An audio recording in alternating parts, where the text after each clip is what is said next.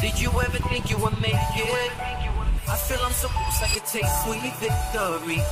I know this life meant for me. Yeah, why would you bet on Goliath when we got Bet David? Valuetainment, giving values contagious. This world of entrepreneurs, we get no value to hate it. How they run, homie, look what I become. I'm the one. Become, homie. What was that, Tom? That's Tom. He's really? becoming, homie. Oh, wow. Yeah. Okay, that's great. Well, today, Home Team Gang, we got a lot of stories that we haven't covered due to guests that we've been having. I said last minute, why don't we do a home team? And we're doing it an hour typically before we do the podcast. So California, it's 5 a.m. Many people are probably not even awake yet for this podcast. But those of you that are with us, fantastic. Let's get right into it. A lot going on. Economy, 10-year Treasury yield hits 4.8%, a 16-year high. Banks are bracing for a recession as Treasury yields surge. Mortgage rate races towards 8% after hitting a high not seen since late 2000. And Tom is saying they're about to increase possibly the rates again. And if they do, the rest of the year is going to be very, very interesting. Many will have to brace for impact. There's a jobs report that came in, September's jobs report. There's a lot of things in it. A couple strikes going on. People, this was the year of investigation, the year of strikes. Gang, wait till you hear the breaking strike that's taking place right now. And then we'll go into what Putin's doing. Putin says Russia has tested next-generation nuclear weapons.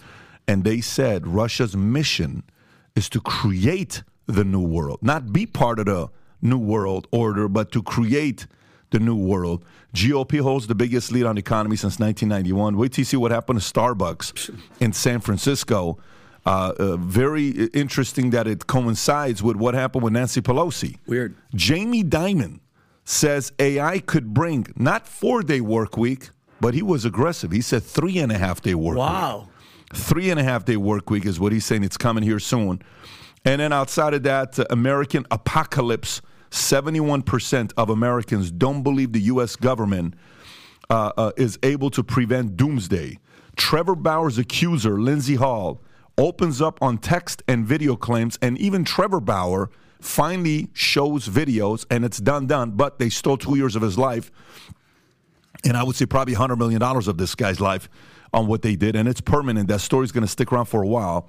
World Economic Forum advisor says the coming water crisis will force people to accept climate mandates, and America's non-religious groups growing. Outside of that, the last story I'll tell you here that we'll get into, which is very annoying. Adults shouting. By the way, this is a CNN story. So it's real. Adults, check this out, Vinny. Yeah. Adults shouting at children can be as harmful to a child's development as sexual or physical abuse. Let me read this to you one more time, folks. I thought you were joking. Adults shouting at children can be as harmful to a child's development as sexual or physical abuse. So, again, just absolutely insanity when you're hearing a story like that. But why don't we do this? Why don't we go into a story, and then we'll go to our sponsor, and then we'll get into the podcast. So, strike. Tom, why don't you lead the way? Tell us what's going on with these strikes. So we've been talking about the Hollywood strike, and we've been talking about the UAW strike. But in the last 48 hours, the largest strike in U.S. history happened as the healthcare workers walked out. Oh, great. So what is happening is, could it be that in the mind of the worker, the unionized worker, and unions, remember, in private unions, maybe private companies. We're not talking about teachers' unions or government unions. Those are public unions. These private unions, people are looking around and saying, wow, stock market's up. Look at the amount that CEOs make and everything. The economy seems to pop back after COVID. And inflation's hurting me. I want to be paid more. And so how do unionized people do it? They negotiate. And when that doesn't work to their liking of big jumps, they go on strike. And so all the talk about Hollywood over the last 2.5 months, all the talk about the UAW and the auto workers, what's happening to potentially the price and availability of cars as workers aren't working, yet 48 hours last 48 hours, the largest strike in U.S. history happened. Healthcare workers. Wow. How many is that? 75,000 went out on day one. I saw that. And the raise they're asking for is what? What's the raise they're asking for? It's the standard 20 to 40%, and then they're trying to find out where that soft landing in the negotiation is going to be. So how different is this one than the other strikes that are taking place? I don't think it's very different at all. It's like they are trying to make up for lost time, and they're all getting pinched by inflation.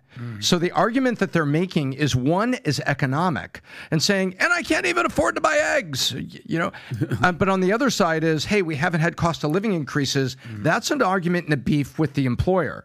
Well, our cost of living increases haven't kept pace with inflation. Well, if COLA was keeping pace with inflation, last year's COLA would have been 16.5%.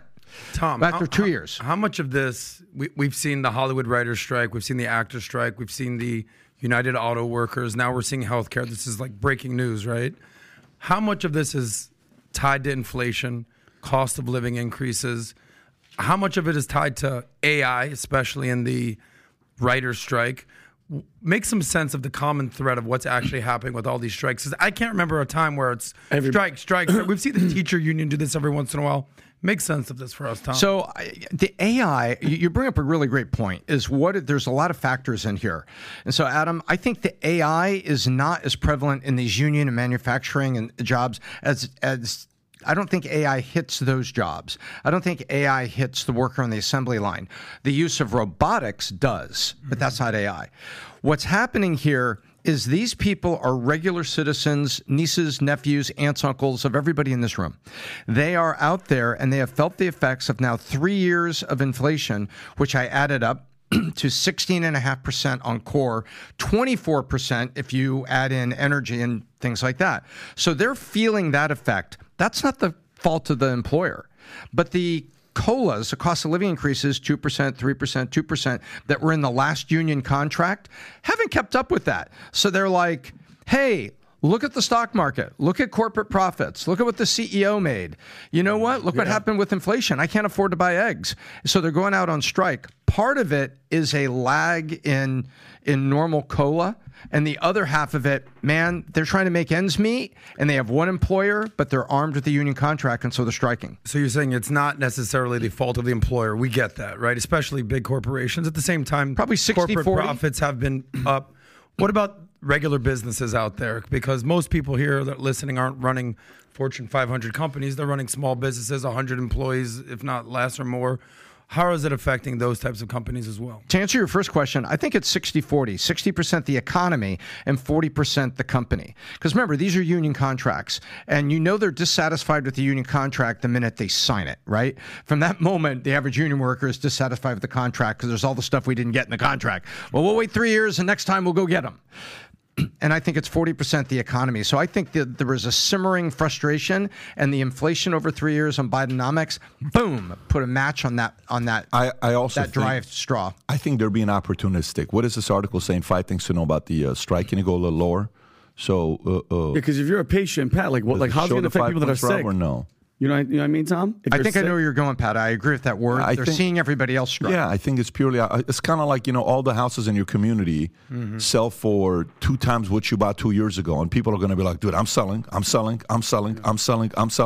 in. Let's capitalize. Let's cash in on strikes right now. So 5 things you need to know. Workers are mainly striking in California, Colorado, Oregon. You can still see your doctor during the strike. Lab tests may take longer. Your surgery may be rescheduled or postponed. Oh, that's wow. not good. Inconvenient if it's a triple bypass. Your prescription may take longer to get. So 75,000, I looked at it right now. They're asking for a 25% raise is what they're asking for.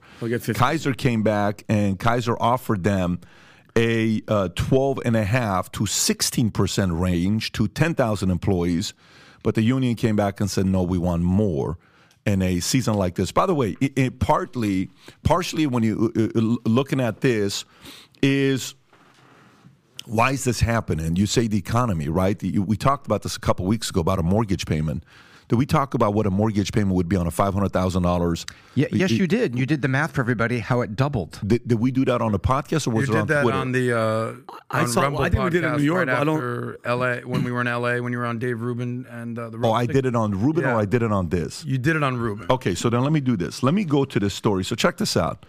So mortgage rate races towards 8% after hitting a high not seen since late 2000. Okay, this is a CNBC story that we're talking about. This is here's what it looks like. Rob, get the mortgage calculator from Google up. Yeah, that would be perfect. So the average rate for a 30-year fixed mortgage rate surged to 7.72, the highest since the end of 2000, driven by rising yields on a 10-year treasury, which has been climbing due to strong economic data. Mortgage rates, which had briefly dropped to around 6% at the beginning of the year, have been steadily rising over the summer, impacting home sales despite strong demand.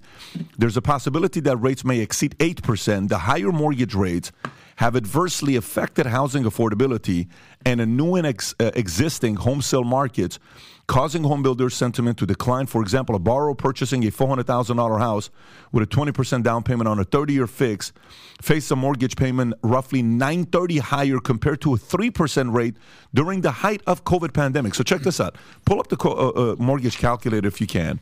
All right, let's say you do $500,000, okay, is the loan, 30-year fixed, and take that to 8%. Okay, take that to 8%. Okay, so the payment is what? $36.69. Just write that down. $3,700. $36.69. Okay. Wow. Now, roommates. The only thing I want you to change is just change that 8% to 3%, which was what it was 18 months ago, 2108. Okay. So 2108. Almost $1,500. You're talking about $1,551 more. So do 1,551 divided by 2108. What's 1,551 divided by 2108? 1,551 divided by 2108 it's a 74% increase on mortgage payments. So now, Rob, if we do this, take the 2108, just pull up a regular calculator, and divide the 2108, put 2,108 divided by 0.36. 0.36 equals, that's what the bank is going to want to see for your income. Times 12. What? Okay? No, hang on. So the bank is going to want your monthly income to be $58.55. Jeez. Do it now times 12 to see what the annual would be. Okay? Equals what? 70. So they want a $70,000 your income to qualify for a $500,000 loan 18 months ago. Now, go clear the whole thing up. Real quick, why'd you do 0.36? That's the debt to income. Gotcha. That's what you need to be making. Yeah. So now, explain that for a second. Your bank is evaluating you, right? For people listening. So the bank is looking at you saying, can this guy afford to buy this house? How much money do you make per month? So they'll take the mortgage payment and divide it times, the typical number is going to be 0.36, and you get that number to know this is what you need to make to be able to afford to buy the house. So now watch this. Go to the 3669. So same house, same area, 18 months different, rates are 8%. Now divided by 0.36.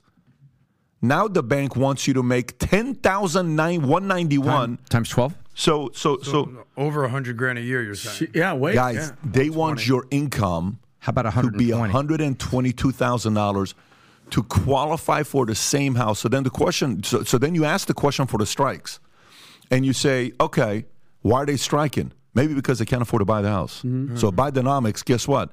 More he talks about Bidenomics, it's the worst thing he's doing for himself, the more he's talking about Bidenomics. And outside of this, you know what's the first default that's shown right now? You know what is the first default? Because right now... Commercial real estate? Well, we're seeing on a lower level. So let's categorize the defaults. We have car payments. Under car payments, we have good credit car payments, and we have D-paper, which is subprime car payments. Then on mortgage, you have what? Regular people that got mortgages that have good credit. Then you have subprime. Then you have commercial real estate is what? Regular people that got good, commercial, some of them that did hardcore financing. You have school loans, okay? You know what is the first thing right now that's defaulting right now? Is subprime car payments is up, skyrocketing. Which is core workers that have a reasonable amount of debt. Yes. Yeah. And they're probably paying 15%, if less, more, whatever it is. Yeah, so because these guys' credit is not 750, their credit score is a 650, 620. And they're trying to get car financing. You ever gone to a dealership to get a car financing with bad credit? Oh, your payment is 30% higher, 20% higher. That guy, if you're in that financial situation, probably don't understand interest rates for all that matter. But when you walk into the car lot, they're like, how much does your monthly payment need to be? All right, yeah, I can afford $350. Well, They don't look over here that you're paying 18%. Yeah, and that's how payment-based. That's how culture. car companies. You're absolutely. That's how they make their money on financing. But don't look here. Let's describe one of those subprime workers Pat's talking about. How about this? A nurse at Kaiser Permanente making $65,000 a year, 7 years out of school, still with school loans. She is a subprime borrower, and she is currently in a picket line. Yeah. So that is the reason why I believe a lot of these strikes are taking place, because the economy is destroying the average guy today. Yeah. It is destroying the average guy. You know who else is starting to default right now? Who else is starting to default right now? By the way, you know WeWork at one point was a $47 billion company. WeWork. You've heard of WeWork. Yeah, They just defaulted on a payment. Rob, type in WeWork default payment. I think it's a $95 million payment they just defaulted on. Zoom in a little bit. $95 million payment they just defaulted on. What? So shared office space rental company WeWork said it wouldn't be making interest payments on about $95 million due Monday, and its shares fell at an all-time low. WeWork said it would use its 30-day grace period for the debt payments to hold discussions with certain stakeholders and to enhance its liquidity. You miss on a $95 million payment. Now, you may say, dude, Pat, that's a lot of money. You were valued at $47 billion. So you know what this shows? Can you type in WeWork highest valuation? WeWork highest valuation. I think it's $47 billion. $47 billion, wow. I was right. So you're a $47 billion. They get, look at this here. In 2017, SoftBank Group made the first of its total $18.5 billion investment in the company. Wow. 95 million is what? 1.1 billion. You can't make a payment like that. So now you got subprime guys. Hang on, divide 1.1 billion by 36. How much does that company have to make? You divide. That's a good point, by the way. You divide. You look at default payments on commercial real estate. Okay. So WeWork is the bigger commercial because that's what they do. They rent the office space, Yeah. Then you default on subprime. You know what hit in 2008 that destroyed the economy? Mortgage payments people started defaulting on. Yep. We haven't felt that yet. That's why this is a very different. And the reason why default isn't hitting, because people got low interest rates. Right, that's what I was going to say. Yeah, they got low interest rates. Back in 2008, we all remember Nina. Right, no income, no assets. Yeah. Those are the good old days. Stripper making $100,000 cash, bought just 3 houses. Congratulations, we saw that. Remember the Big Short? That's the scene with Steve Carell. You have 3 houses and a condo. And a condo, doing their thing. So Anaconda, what'd you say? Anaconda. That was a song. He goes 3 houses, and she goes Anaconda. I thought for a second you were singing. He says, I don't want to touch you. Can you just dance? I know you're a big Nicki Minaj fan. I know she's a huge fan of the case studies you do. I know that she cites you all the time. Respect. Best here's my question. I've ever met. I would like to know the mortgages that are defaulting now, percentage of how many are defaulting from the good old days, 3% or less, versus people that got a mortgage in the last, let's say, 24 months since mortgages have skyrocketed. Where that comes in, you're like, all right, I just really wanted to buy a house. I missed the boat. I could have got 3% a year or two ago. Now I'm at 6.5%. Boom, default. I got laid off my job, unemployed, picket line, what have you. That would be an interesting case study. Have you seen that? Would be to see which one is defaulting. Somebody in that space has to break it down and see where these defaults are going to be, because they're not here yet. Mm-hmm. So a lot of real estate and mortgage guys are saying, well, you guys called the doomsday, all this stuff. It's not here. They're right. It's not here yet because people are not selling their houses because they don't want to lose that 3% interest rate. You know what I'm thinking about too? But that like when you don't make your payment, not you, but I'm just saying in general on your credit card, they call the creditors. They call you. What is that $95 million phone call like? Like, hey, yeah, we work. Yeah, what do you guys do? And then Pat, what's the thing that we showed? The 5 ways it's affecting the patients. Rob, one of them was you could still see your doctor. Yeah, where? On the picket line? Yeah. You're going to have to show up and be like, yo, hey, Doc, just real quick. Yeah, Doc, it's Vinny. Look, I have a rash. And he's like, just get the hell off the street. Well, speaking of that $95 million Nurse, take his temperature and blood pressure. Who? We talked about what was going on in China. Not Evergrande, but a company bigger than Evergrande in China, the commercial real estate developer. What was the name of that company? Do you recall? Whatever. They're a huge, massive real estate company. They had to make a $25 million payment, whatever the number was. Yeah. But they're valued at $100 billion. Some astronomical number, but they didn't make the payment. So not that our audience is concerned of what's going on in Chinese real estate, but here it is right here. Country Garden makes $22 million payment with 15 billion more to go. That's insane. Wow. Yeah. So again, this is a sign of what's to come. By the way, before we get to the next story, let's go to our sponsors, Masterworks. Here's Masterworks. You ever seen the movie Big Short? You know the guy Michael Burry who said the market's going to crash, nobody believed him? Well, Michael Burry just recently bet $1.6 billion against the market. He took people's money, $1.6 billion, and he said the market's about to go down. That's what he did. The last time he got it right, he's doing it again. On top of that, Jerome Powell about interest rates says, I'm still not comfortable with what's going on with inflation, which means they may raise the rates again. Proceeding carefully is the word they're using. So what's happened at a time like this? Alternative assets is one of the things a lot of people are looking at. This is why we decided to work with Masterworks, and they're our sponsor today. Masterworks, they've done 16 sales so far, with all 16 returning a profit. And just weeks ago, they sold a Cicely Brown piece for a 77% annualized return. Now, obviously, that's not all of them. That's just one they just had a few weeks ago. So you may be watching and saying, you know, I like art, but I can't afford Banksy, I can't afford Warhol, I can't afford Basquiat, but I would like to own a piece of it or fractions of it. That's exactly what Masterworks does. That's why over 800,000 people have already registered with Masterworks. And if you're part of the PBD podcast, you watch it, you have now the ability to skip that waiting list that everybody has. Now, if you want to learn more about Masterworks, go to masterworks.com/PBD podcast. Once again, masterworks.com/PBD podcast, or click on the link below. Nice. So there you have it. Thank you, Masterworks. So next story I want to get into is the bond story. So if we go to page 15, Treasury bonds, this is another issue here that some are very worried about. 10-year Treasury yields, 4.8%, a 16-year high. This is a CNBC story.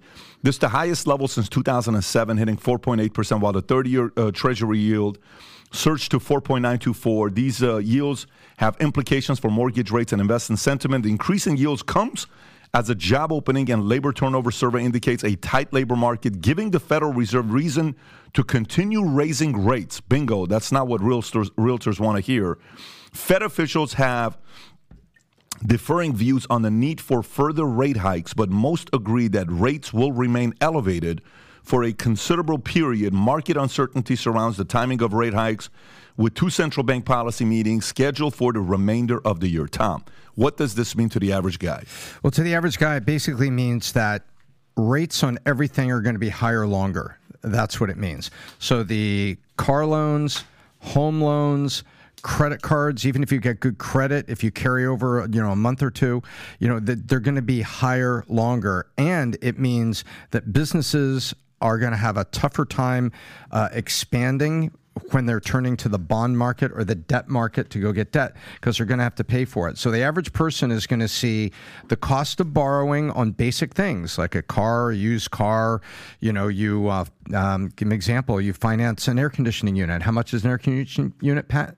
You've seen them at your house, like 25, 30 grand? 30 grand for Kidding me? I bought like 6 of them. I know the one. What about the one here? One of them was 48 grand. $48,000. Yeah. So let's put it in perspective. What if you have a middle-sized house with 2 $24,000 units, upstairs, downstairs? That's $48,000. Those are things that the average consumer has to finance when they happen. So the rates are going to be higher, longer on financing, and it's going to be harder for businesses to borrow money and expand. So job openings are going to be less. So the average person is going to see, probably for the next 24, 36 months, a very tenuous economy, and ignore the headlines about high-flying stocks like NVIDIA. Oh, wait, which is down 15% in 2 weeks after their peak.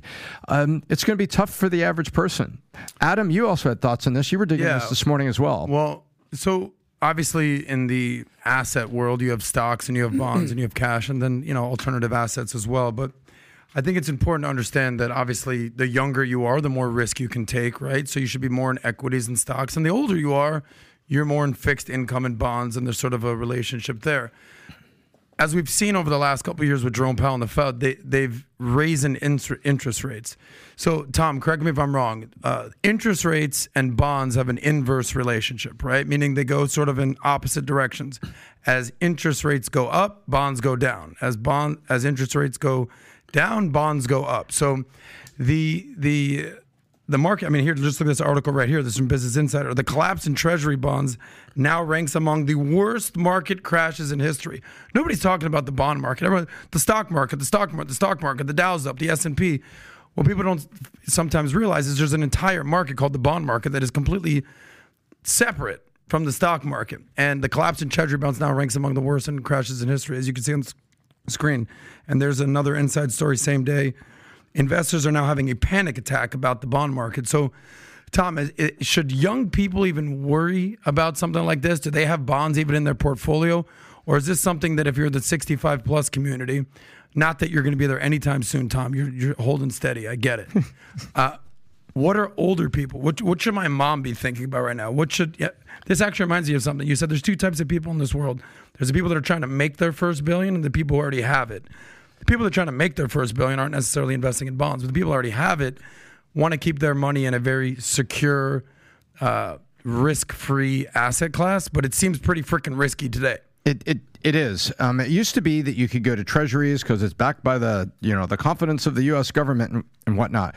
And over the last 2 years, there is a finance vehicle that has been big with people over 65. It's been huge.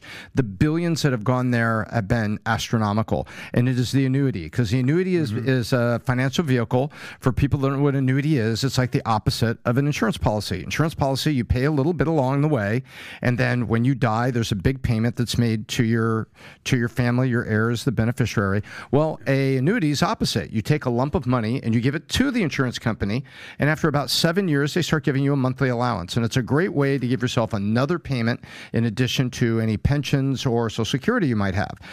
Well, annuities are also safe because they have a guaranteed interest rate, and if the market crashes, your annuity stays frozen at that number, so your annuity doesn't crash. So it's a very good vehicle for older people. So sorry to get technical, but right now with this going on, there is a flight to quality and protection, and annuities or cash. I looked at my mom's Merrill Lynch report, and they have her almost 65%. Remember, she's 82. So they have her almost 65% cash, and she was at 5.375 last month. I'm like, praise God, somebody at Merrill Lynch is paying attention and working with you, Mom, because that's the right decision. Right. And money market accounts are paying 5%. Like, that's right. This is Fidelity, 5%. This is a Merrill money. But if you go back to 2008, which Patch mentioned before with the recession and the lowering of the interest rates, essentially there was free money for over a decade, right? Like, what was the Fed fund rate prior to 2020? 0%? Well, at the time of the crash, the average mortgage in America was 5.25. The mortgage rate, but I'm saying the Fed fund rate, like it was 0%. Oh, yeah. Moments after the end of 2008. And you had certain markets like in Europe and Asia where it was actually negative, right? Like minus 1%. Yep. Now the Fed fund rate is what? 5%. The prime rate is closer to 8%. So kind of to circle back to my point, as the interest rates go up, bond prices fall. Okay, so let's go to this next story here. Wall Street Journal. Wall Street thinks America's homes are overvalued. By the way, New York Post story, previous day, says U.S. office real estate prices headed for severe crash, investors say. So let me read the Wall Street Journal one. They kind of go together. U.S. single-family house prices have continued to rise despite interest rate hikes, reaching a new high in July, while commercial real estate, including apartments, have faced declines in value.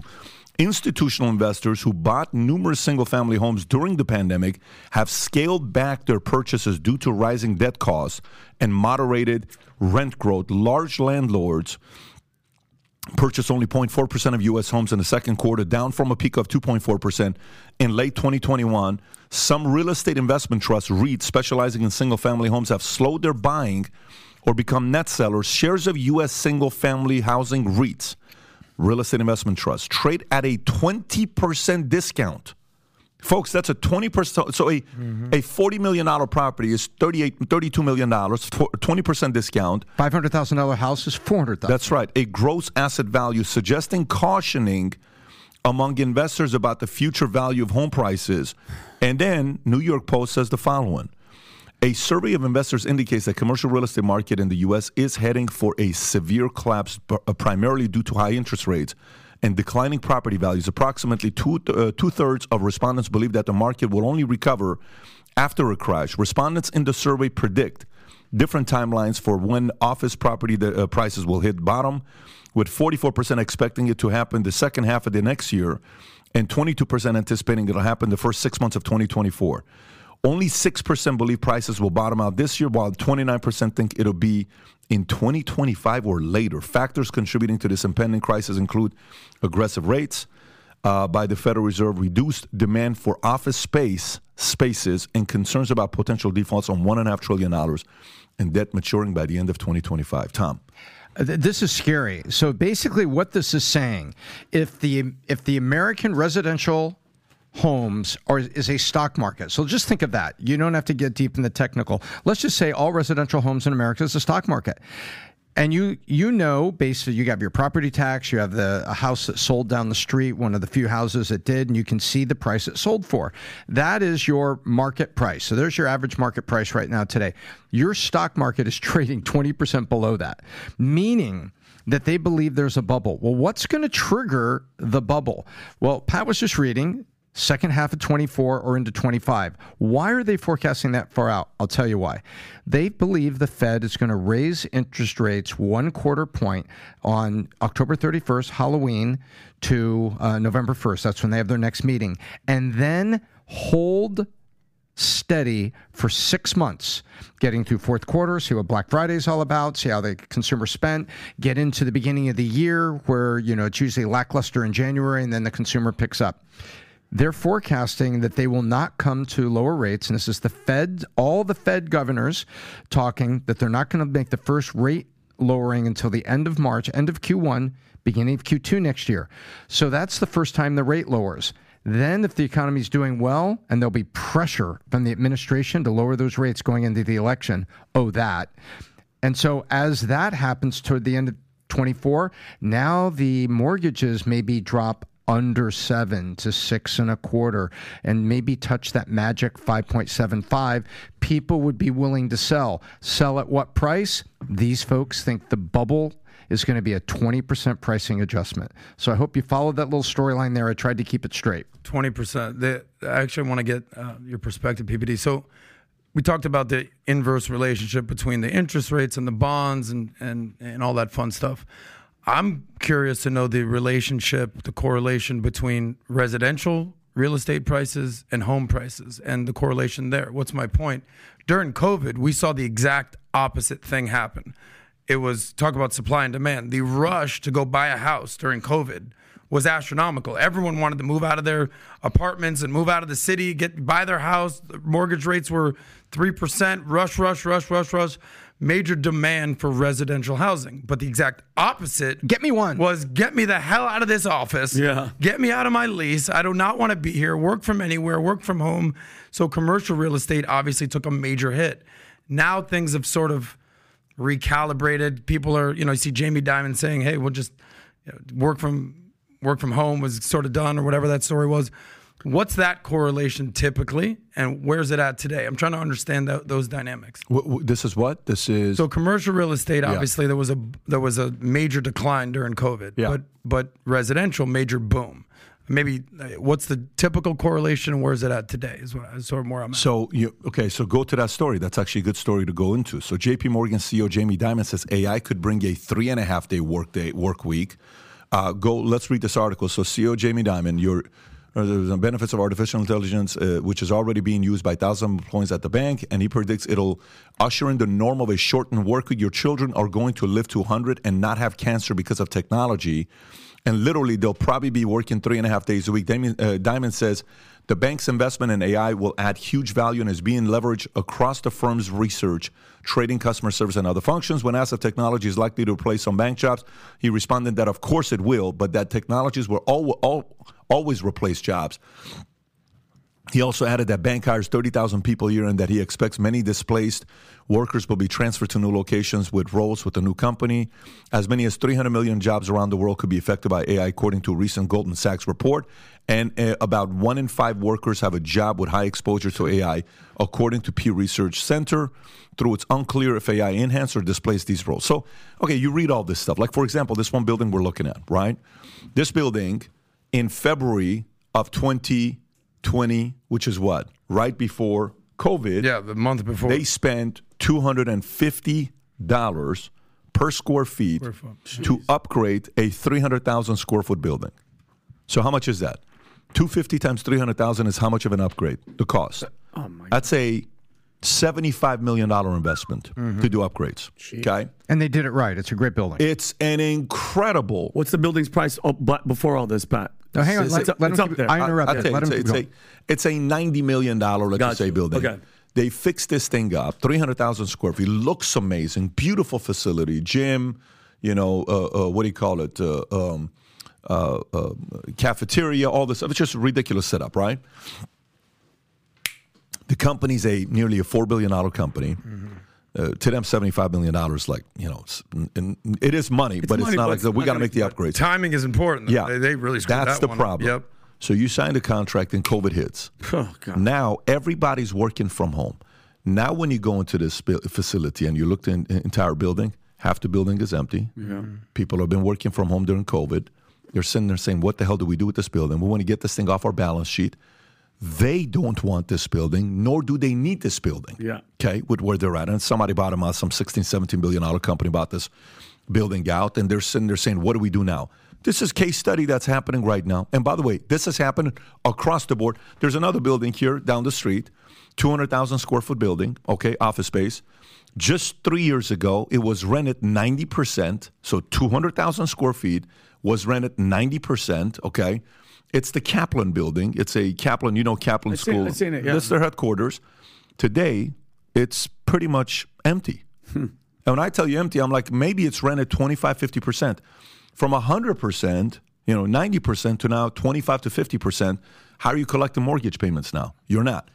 And this is in a market that's attracting businesses, meaning we're not talking about San Francisco right here, this building right here. Wow. 193,000 square foot building, okay? We're not talking about a, San Francisco or Chicago or New York or any of those markets. Cream of the crop, Florida, that people are moving to. Yeah.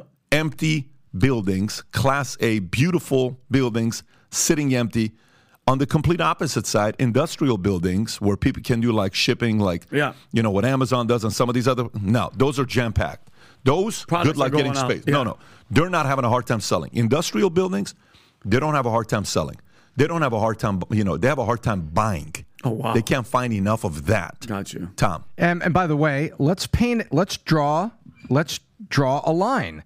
So those industrial buildings that are being turned into wholesale distribution centers, who are they being turned into? For Walmart and for Target.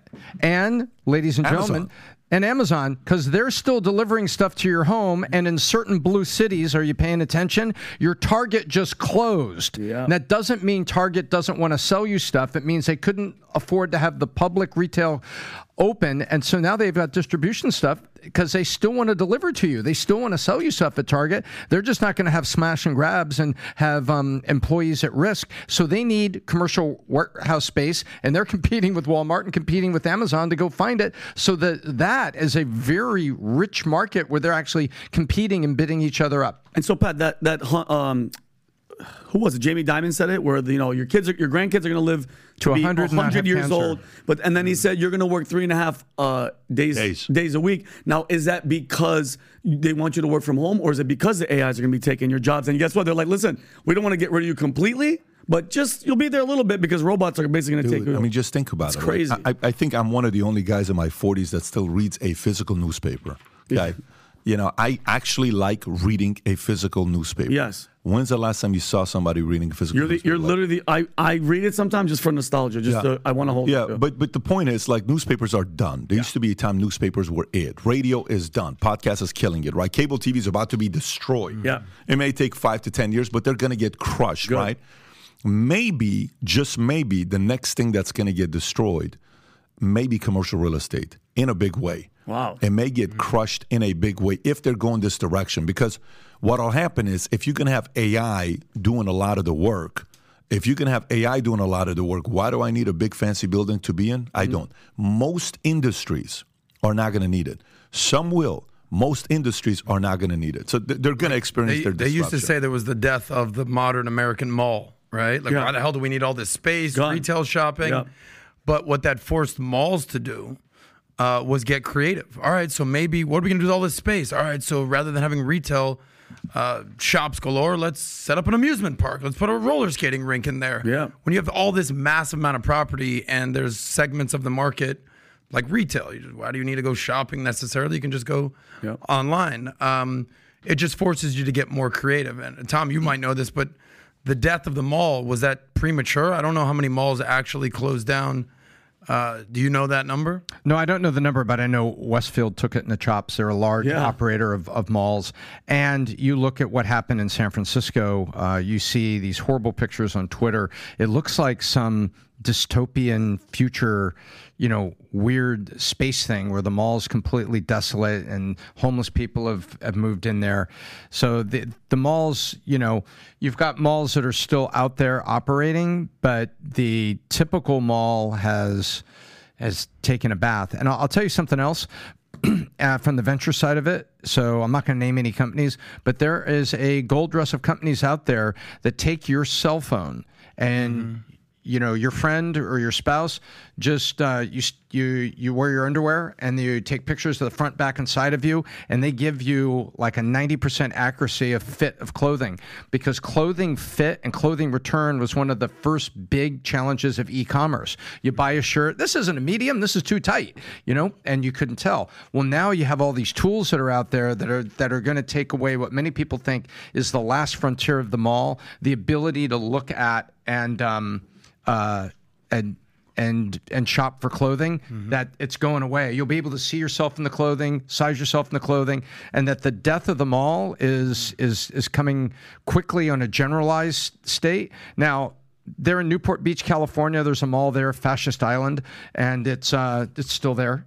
There's high-dollar communities that still have their malls, but malls are. Have you been in the mall lately, Tom? It's sad in there. This is sort of my point here. This is sort of what I was studying. The decline of the American mall has left just 700 still standing. Wow. Soon there may be 150 left. This is in 2022. If you scroll down a little bit, Rob, there are just 150 malls left in the United States in 10 years, according to one industry watcher. That's his speculation. There are currently around 700 malls in the U.S., down from 2,500 in the 80s. Malls have suffered as an online sales boom. So here's my hypothesis. This is just, I love those. Not a commercial mall expert. Yeah. The need for malls was a need for shopping. That's where you would go get your stuff, your merchandise, your clothes. You just do some general stuff. Thanks, buddy. So that might obviously decrease with the boom of online shopping. Yeah. But what we've realized has not decreased is the need for hanging out in public. Yeah, no shit. And the need to be around people, and the need to go out, and the need to socialize, and the quite frankly, they just need to be around people. And malls represent that. They've always represented that. So you might not be going to the mall anymore to go shopping and do your typical thing, but there might be, that sounds great. But those people are paying the rent, right? That sounds great and all, but these guys are not running a nonprofit organization. You're going to have to spend money. No, but my point is that's why they're going to get creative. Instead of having retail outlets, like there's some malls that are opening up amusement parks, or they're opening up big movie theater type situations, or things that people will congregate. They got to get really creative, though. That's my point. They got to get really, really creative. We could dive into this deep, and I know Pat's got other stories here, but I'm going to give you 2 quick points, if I could, Pat, real quick. You're going to see innovation and venture capital out there. Think of these guys. This is one of many companies that's doing this. They convert vacant office buildings into housing, into 900 square foot apartments, mini apartments, and things like this. They do that, number one. And then number two, you're seeing things such as, it was on my case study, I'm not pimping for the company, Pat, but you're going to see many companies like Free Range Concepts in Dallas, which is this guy that owns 3 different restaurants. One is called The Rustic, that actually has a music and open air area behind the restaurant. To your exact point, I don't just go to the restaurant, I want to sit with my friends, and the malls are not going to operate a nonprofit for you to sit around the food court at the mall and chat for each other, but restaurants are doing that. He also has a restaurant that's almost like a Chili's, but it caters to people with dogs, and there's this big area in the center where you can actually walk your dog. So what's happening is the need for community is being met in other ways by entrepreneurs, because you're exactly right. Where do we go to hang out together? Hey, there's my friend from high school. He was walking the other way in the mall and he just bought a pair of jeans, and I would see him and talk to him. And that need in our humanness is still there, but it's not going to be at the malls. And I see things happening with innovative restaurant concepts and other things to meet the human need. Tom, have you ever been to the Mall Americas in Minneapolis, Minnesota? Oh, God. No, I've never been there, but it was like the people would say, if God had a mall in heaven, it would look like this. And that's my point, Rob. I don't know if you can find some images. It's like half a mile. This is I think the biggest mall in the country, maybe the world. It's but ridiculous. You go there, And what they've done is they've innovated. Look at So that. this is what's going on in the mall. You go to full-on amusement parks in the mall. So For a buck, maybe you're not not for going free. to Abercrombie and Fitch over here, but you're going to their version of Disneyland in your local mall. And that's kind of what I'm saying. You got to get creative. Maybe you don't go to Dave & Buster's anymore. You go to the mall or something like that. Well, But you make a point, but again, this is there's only one, the Malls of America. Yeah, right. there's only one of that. It's a very big investment for them to make. Some of them, it depends on the market you're in. Is it going to work? Is it not going to work? But the business model is going away. So the business model of commercial real estate may be going away unless if companies find ways to get people. Like for me, I'm always going to be an in-office guy. I'm always going to be that guy. I'm running companies. I think culture, people got to be around each other, right, to do that. But we have the predictive, AI guys that are typically quiet guys that want to be by themselves. They don't have to be in a building. Yep. They actually don't want to be around a lot of other people sometimes. They have a different wiring on where they want to be. To that world, things are going to change a lot. So this commercial real estate deal on what direction it's going to go the next 6, 12, 18 months, it may be as permanent as newspapers. Just maybe. Maybe. We don't know yet. It just may be. But let's go to the next story. So check this out. Bad policies have consequences. How bad? To the point where Starbucks closed down 7 of them in downtown San Francisco due to bad policies. Let me read this to you. This is a Fox Business story. Starbucks is closing 7 downtown San Francisco stores, including locations at Mission and Main, Geary and Taylor, pickups only, 4th and Market, Bush and Van Ness, with closures effective October 22nd. Starbucks Regional Vice President for Northern California, Jessica Borton, explained there are several factors Starbucks considered before when tasked with the tough decision of closing a store, but it is all part of ensuring a healthy store portfolio. Employees at the stores marked for closure will be offered transfer opportunities to nearby locations. Borton assured transfer opportunities are available and will be offered to each impacted partner. We remain committed to continuing dialogue and support. Okay, so 7 Starbucks in San Francisco. That's a lot, Pat. That's a lot. That's a lot for downtown. That is insane. And you're not just talking about anywhere. You're talking about in San Fran, that's a business hub. Yeah. That there's executives running around, that they want to have their coffee in the morning. They may want to get a coffee at lunch. Shutting down 7 of them. Tom, go for it. Those are not the slum areas. And, Vinny, they need to call their congressman. Yep. But Or you know woman. what? Or But woman. But you know what sucks, Tom? She just had to vacate. She had to shut down her office. Oh, she got evicted? Yeah, so there's a lot of San Oh, my Francisco gosh. evictions going on. Who, But yeah, Pelosi? Pelosi's gone. She's gone. You know what her attitude Did she was? have too? anything to do with the policies that ended it? Yeah, it's really, really weird, but nobody Oh. brings it up. But you know what she said? This eviction is a sharp departure from tradition. But what do you think about it, Tom?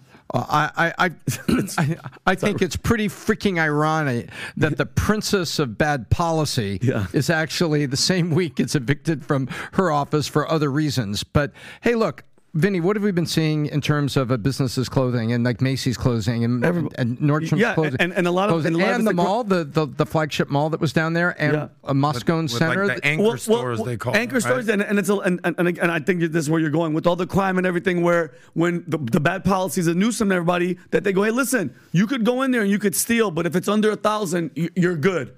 That's inviting people to come in to destroy the business, to shut it down, Pat, so that only places like Amazon and all these places thrive. It's not an accidental thing. I think they're doing it on purpose because think about it, Pat. I just saw a thing where 7 on Rodeo Drive in Beverly Hills, All Saints, all these huge stores are shutting down because people don't want to do that business anymore. Smash and grabs. And they're saying, by the way, by the way, this holiday season, if you have a girlfriend, why the hell would you go and buy her $1,000 anything? Put on a mask, go inside of a mall. No, I'm being dead serious. You're not going to go to jail. Why? Like, baby, what do you want? Okay, put on the mask and go break it. That's what I would do. That's how much I love you, baby. Babe, I'm willing to not go to jail for you, Yeah, but hon. can you imagine that, though? Baby, that's me, right? She's like, that's not you. I'm like, look Look at my me. traps. Look Those at are my traps. Look at my But back. feel it. You know who this is on, though? This is on your favorite word, Vinny. Gavin? The constituents. The constituents. Listen, if this is what you want more of this. If you're in San Francisco, this is Pat, what do you say? This is what you voted for. Decisions and actions have consequences. It's just which ones you're going to get. But here's my question to you guys. Why? Remember you always say follow the money, Adam? Why are they letting this happen? Because this isn't just accident. Because when you ask them, they act like it's not a problem. It's not a problem, Pat. Why? I'm just curious. The best part about, say, your ex says, you will never turn into anything. You're a loser. Yeah. You'll never be anything without me. Yeah. Okay, guess what? We're going to find out in 10 years whether she's right or wrong. Yeah. Right? Yeah. You're working at a place. You guys will never make it without me. This company lost a great employee without me. Yeah. Okay, maybe you're right. Maybe you're wrong. 10 years, we're going to tell.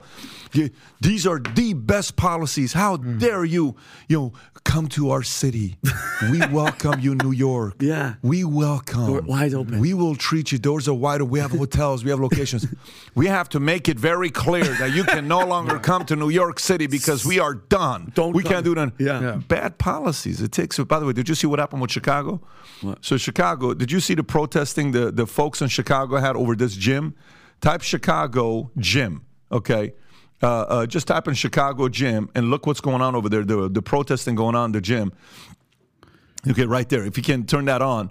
So they want to use this gym in Chicago. You can press play so people can see. For migrants? Yeah, for migrants. And locals are saying, dude, what are you talking about? This is ours. You work for us. This is Chicago. You can pause it. This is a hardcore liberal city that's sitting there saying, why are you turning our gym for our kids for migrants? But by the way, everybody's in that audience too. If those of you that are listening to the podcast on audio, that audience is very diverse. Everybody's in that room. This isn't one love part. it. Here's the problem, though. 90% of them voted for exactly what they're getting. And guess what? And they'll do vote it for again. them again. Yeah, they They'll vote voted for them again. So you can scream all you want and vote any differently. You're going to get the same exact thing you're going to get. So the best part about time and bad policies is time will reveal everything. Yeah. We're in Florida because this guy's policies were great policies. DeSantis had phenomenal policies during COVID. Yep. People left California and Chicago and New York because of bad policies. Mm-hmm. But it took time to know whose policies were good or bad. Yeah. The only thing I'll add to this is what issue or concerns you the most as a voter, right? So a lot of people are single issue voters, or they pay attention to more personality than policies. I would argue that most people aren't really tracking the policies of certain people. They're just like, they look on the screen. Most people, 40%, 42%, 45%, just see an R or see a D, and they just go in that way. Boom. Most people aren't sort of diving into the policies. What's my point? James Carville under Clinton said, what's the biggest issue for voters? Well, it's the economy, stupid. Hey, stupid. So for most people, it is your paycheck. But for other people, it's healthcare, or it's abortion, or it's minimum wage, like in San Francisco, the fight for 15. Now they want to raise it to 20, whatever it is. So maybe that's your biggest issue, right? Or maybe it's immigration at some point. But what I would recommend for most people, if you are open-minded, is really take the congressperson or who you're voting for at face value, delve into their specific policies and not just what you typically vote for. Sort of see what times have changed. We talk about disruption. We talk about the mall. Yeah. We talk about crypto. We talk about AI. Things have changed so astronomically fast that maybe what you were politically a few years ago, who you voted for a few years ago, isn't exactly where you're at today. And like you take that look at the people in Chicago, they're basically like enough's enough, and maybe those are the people that will change this vote. But going off what Pat said, and Pat, and we agreed on, it's like all this, Adam, all this disaster, all this chaos, they're still going to vote for the same people in the same party. And it's almost like, what's that syndrome, Tom, where the masochist? Stockholm syndrome. Stockholm syndrome. The where girls when you're getting kidnapped, you start to actually like your kidnappers as long as they're not abusing you. The Democrat, I'm sorry, it's not just a Democrat Republican thing.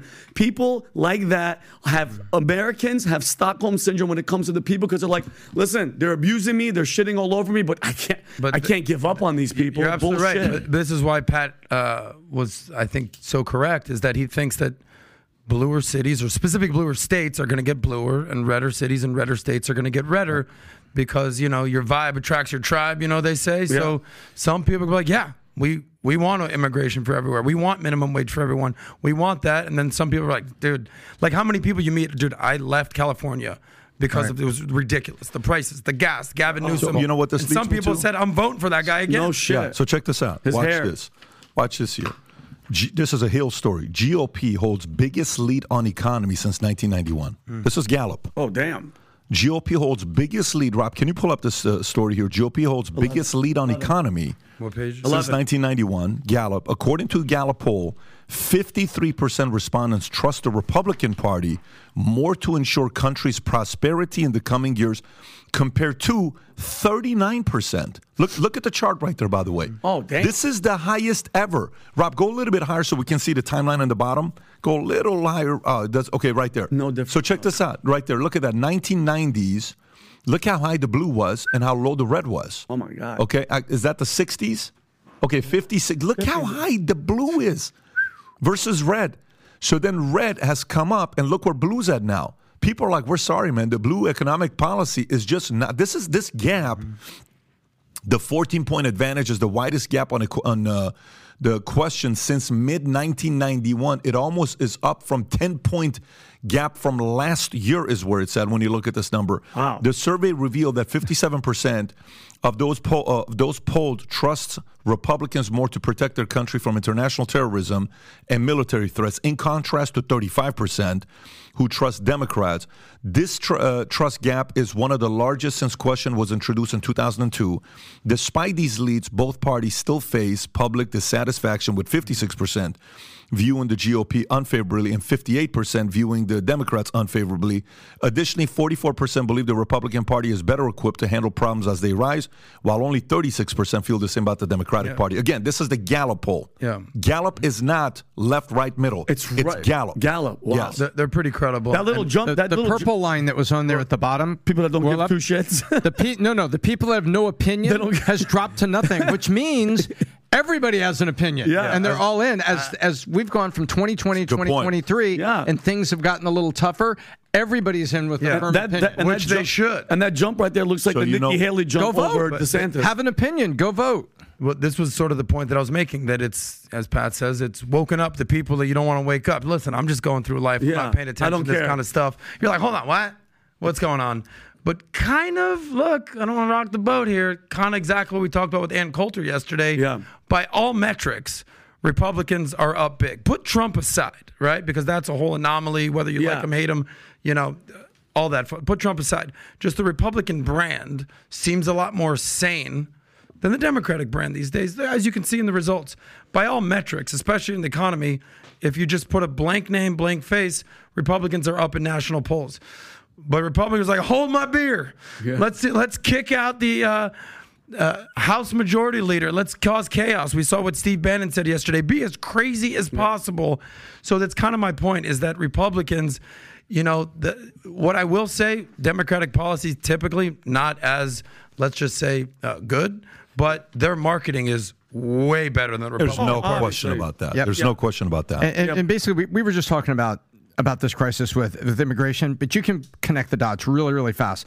All those immigrants were supposed to stay in red states like Texas and Arizona and Florida and turn them purple, then blue over time. Except the federal government put a lot of those people on buses to those blue cities, and so you get what you vote for, and which leads to people on this chart So saying, I got feelings. Let me say this.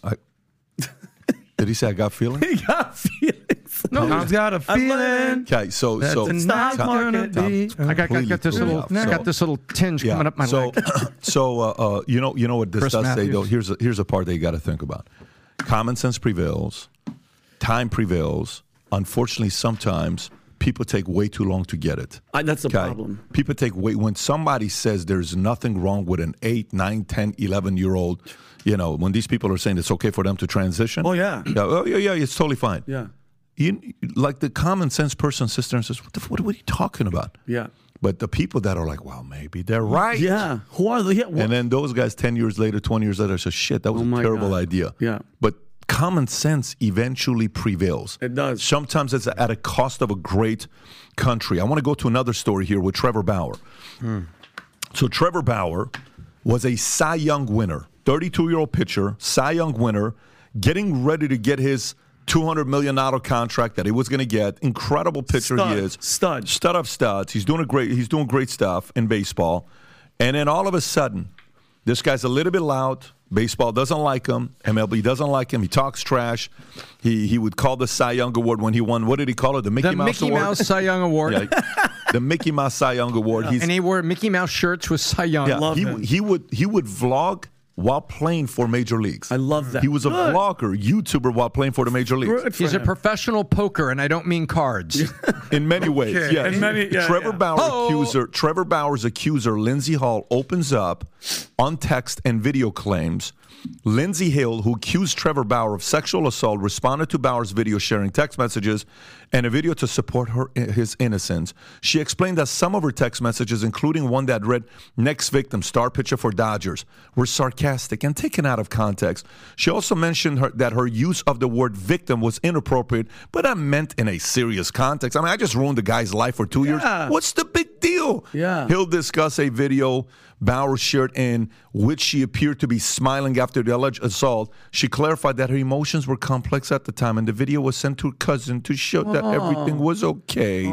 She explained that bruises from such incidents can take time to appear and mentioned possessing selfies that demonstrate physical injuries. Can you play the video of Trevor Bauer, by the way? Can you just play the clip? I want you to actually play the clip of Bauer from the beginning. Watch this here. By the way, this guy is playing in Japan now because Major League Baseball suspended him for whatever the number of game was. Then they lowered it to 50 games. 100 what? At 194 games, he lost $37 million. By the way, he didn't lose $37 million, guys. During that time, he was at his peak of his career. He was about to get a $200 million bag is what he was going to get that they took away from him. But play this clip here. Go for it.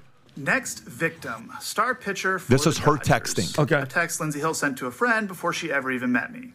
"What should I steal?" she asked another, in reference to visiting my house for the first time. The answer? Take his money. So how might that work? "I'm going to his house Wednesday," she said. "I already have my hooks in. Jesus. You know how I roll." Then, after the first time we met, "Net worth is 51 mil," she said. "Bitch, you better secure the bag," was the response. But how is she going to do that? Great "Need friend. daddy to choke me out," she said. "Being an absolute whore to try to get in on his 51 million. Wow. Read another text. Jesus. Demon. Then, after the second time we met, former Padres pitcher Jacob Nix told her, "You got to get this bag." "I'll give you 50,000, Lindsay replied. Her AA sponsor asked her at one point, "Do you feel a tiny bit guilty?" "Not really," she replied. Since then, her legal team has approached me multiple times about coming to a financial settlement. But as I have done since day one, I refuse to pay her even a single cent. Good boy. In August of 2021, Lindsey Hill's claims were heard in court. And during those legal proceedings, critical information was deliberately and unlawfully concealed from me and my legal team. Information like this video, which was taken by Lindsey Hill herself the morning after she claimed she was brutally attacked, emotionally traumatized, and desperate to get away from me. And now we have the metadata, so there can be no dispute. It was taken mere minutes before she left my house on the morning of May 16th, 2021. Idiot. Without my knowledge or consent, of course. In it, you can see her lying in bed next to me while I'm sleeping, smirking at the camera without a care in the world, or any marks on her face. I think it paints a pretty clear picture of what actually happened the evening of May 15th and why the video was originally concealed from us.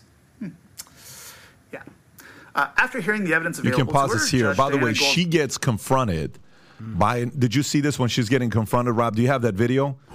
She gets confronted on a podcast, and a lady says, "You texted this, you said this, you said that, you said this. How do you feel about it now?" "Well, it's all being taken out of context. It's not really true, and it's not really this, and it's not really that." You're supposed to believe all women, though, Pat. So, By the way, you have to believe her. She's getting paid $500 to $5,000 to be on these podcasts, ladies and gentlemen. She is a witness for hire right now.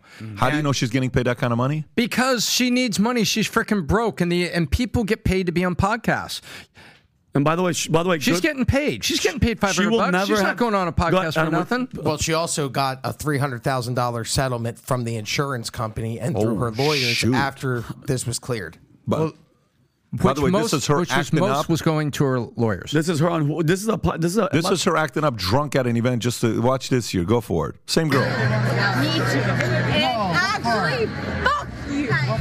Oh, she's an evil. Dude, look at that hate in her.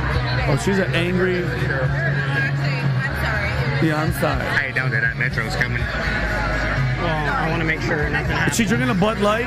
It all makes sense. She's That's all drinking a you Bud need. Light, Pat. Oh, Perfect. Forget it. She's drinking that demon juice. The official beer of cleat chasers. Bringing that demon juice, brother. Look, Shamla Anderson over here, right here now.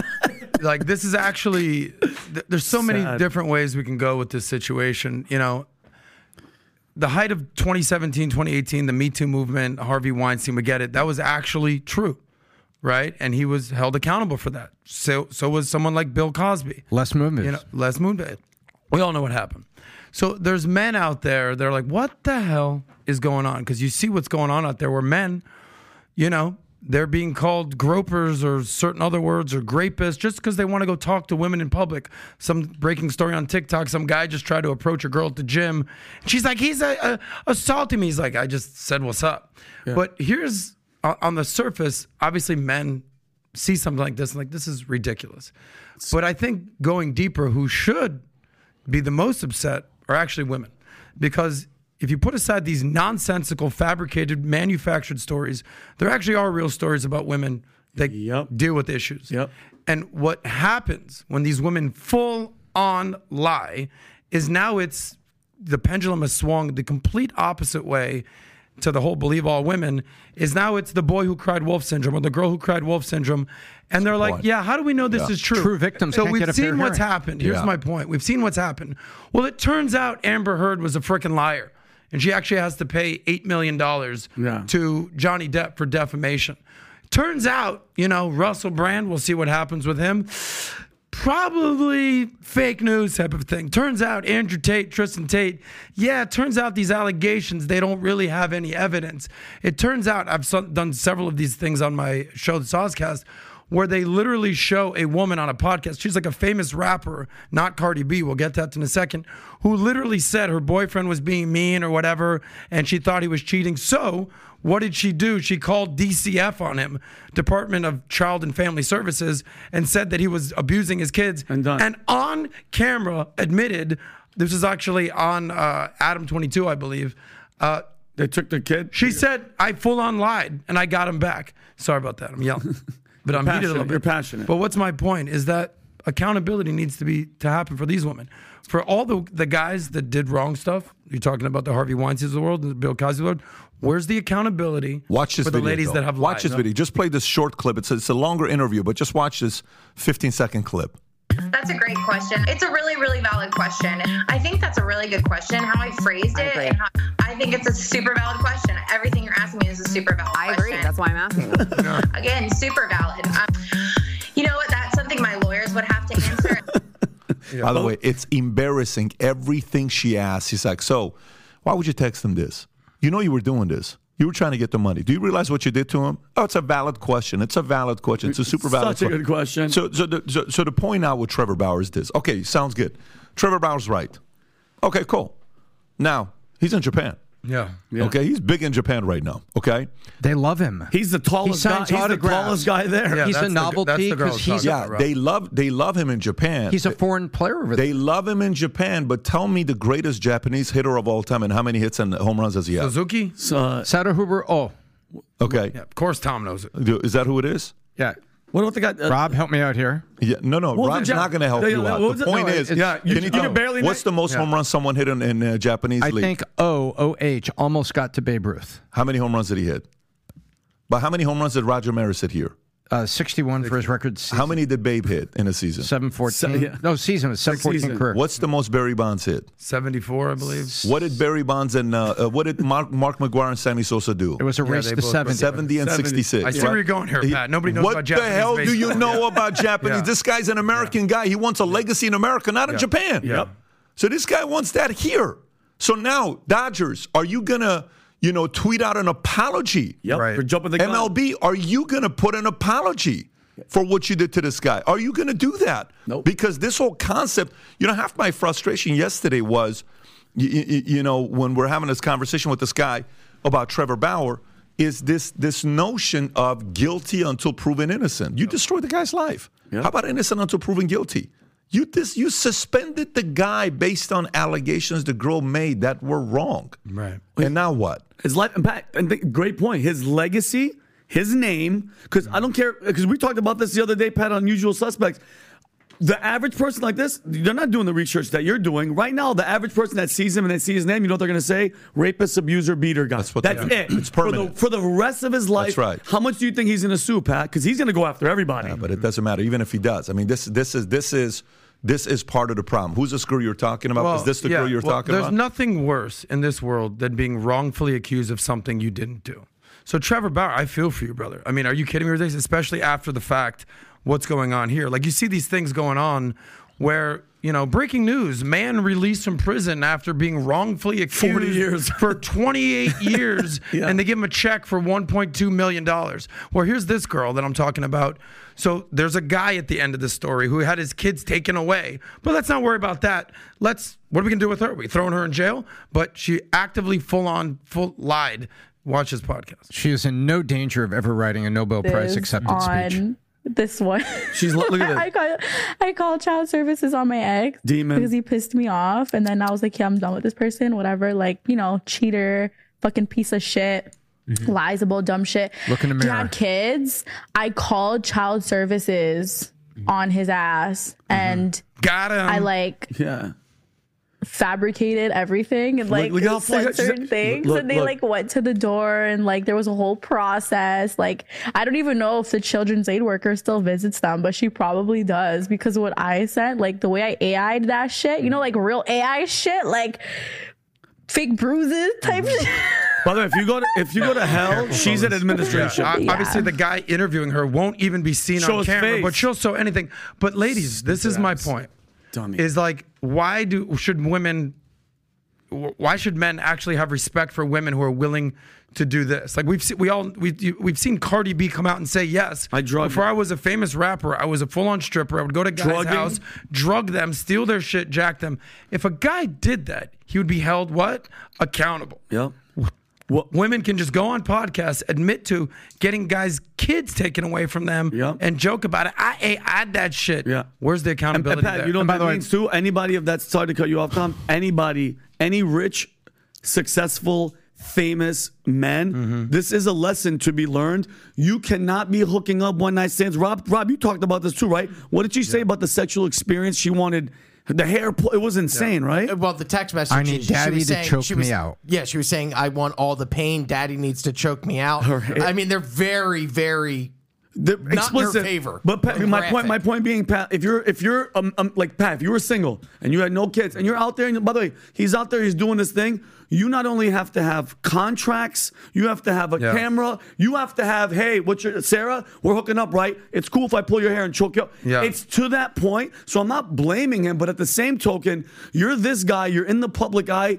The demons are out looking for you in these moments. The only thing I'm happy about this story is, though, Tom, you think that chick will ever bang a guy with money? She's going to be banging dudes from Walmart. Let me tell you, left and right. Unfortunately, I think you're wrong. Because I think that a girl who's hot enough will find some chump. She's not that hot. She's not that hot. Whether it's her, she's Walmart hot. Yeah. Rob, you'd see her at Walmart. There's a blueprint and there's a game plan for these types of girls, and if they're not held accountable, we'll see what happens. I've been around guys, big time dudes. They literally make girls sign NDAs before they even walk in the house. Hell yeah. Literally, before you walk into this house party, sign this form right here. I agree that nothing, Pat, you've done a whole video where guys have to be like, so, hey, what's up? Me and Mary right here. We about to do our 100%. thing, right, Mary? That sucks, but if you're that dude, a Trevor Bauer has $200 million on the line, using a sports reference, you can play offense, you got to play some defense. You got to have an insurance policy. We could go on this for a long time this morning because there's three topics here I'm going to bring up really, really fast. The first is we're living in a world where we have the politicization of basically the criminal justice system. And the Pasadena Police Department, I'm going to stay away from everything we're talking about here to my second point. The Pasadena Police Department sat on this stuff. When Trevor Bauer said metadata, he was talking about text messages that the Pasadena Police Department got because they gave a subpoena to AT&T and Verizon, and they got the real text messages. Your phone, erase it from your phone. It's in the servers at the wireless carrier, your mobile provider. They had all of it, and they sat on it. And do you remember how long the Pasadena Police Department sat on it and didn't file charges? did not file charges. They never filed a criminal charge against this guy, and they dropped it. They were waiting for it to come out of the news. They were feeling pressure that if they went out and basically said, there's nothing to see here, we're not going to prosecute, that the political machine was going to come down on the DA, and the DA, the prosecutor in Pasadena, was scared squatless to say, nothing to see here, because they had the video and they had all this stuff. And by the way, so we're living in a political realm. And the second is, let me tell you, when you live in a hookup culture, there's consequences. Every college in America is doing orientation for their male athletes, and there's a phrase that's on those, because I've seen some of the PowerPoints. It's called cleat chasers. And they say, hey, you're going to find some girls that are perfectly good How's that word spelled? How's cleat, that? Cleat, like cleats. Oh, okay.